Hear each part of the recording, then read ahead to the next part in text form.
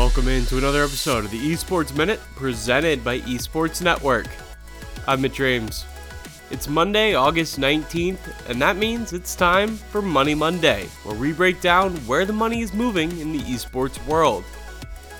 We start with the Pittsburgh Knights, who have signed a deal with Zoomph for sponsorship analytics. The Knights are an interesting new esports organization that is working with rapper Wiz Khalifa to represent the city of Pittsburgh. Speaking of rappers getting involved in esports, FaZe Clan announced an investment from Offset. Part of the popular Migos trio, Offset is also well known for his ongoing relationship with Cardi B.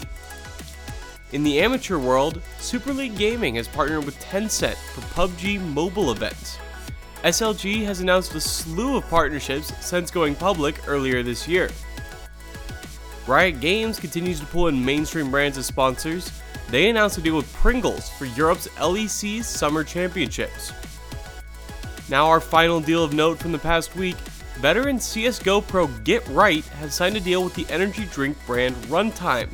Individual deals are uncommon in esports, as most player sponsorships are handled by the respective esports organization, but Get Right's long career in CSGO has attracted companies to his personal brand.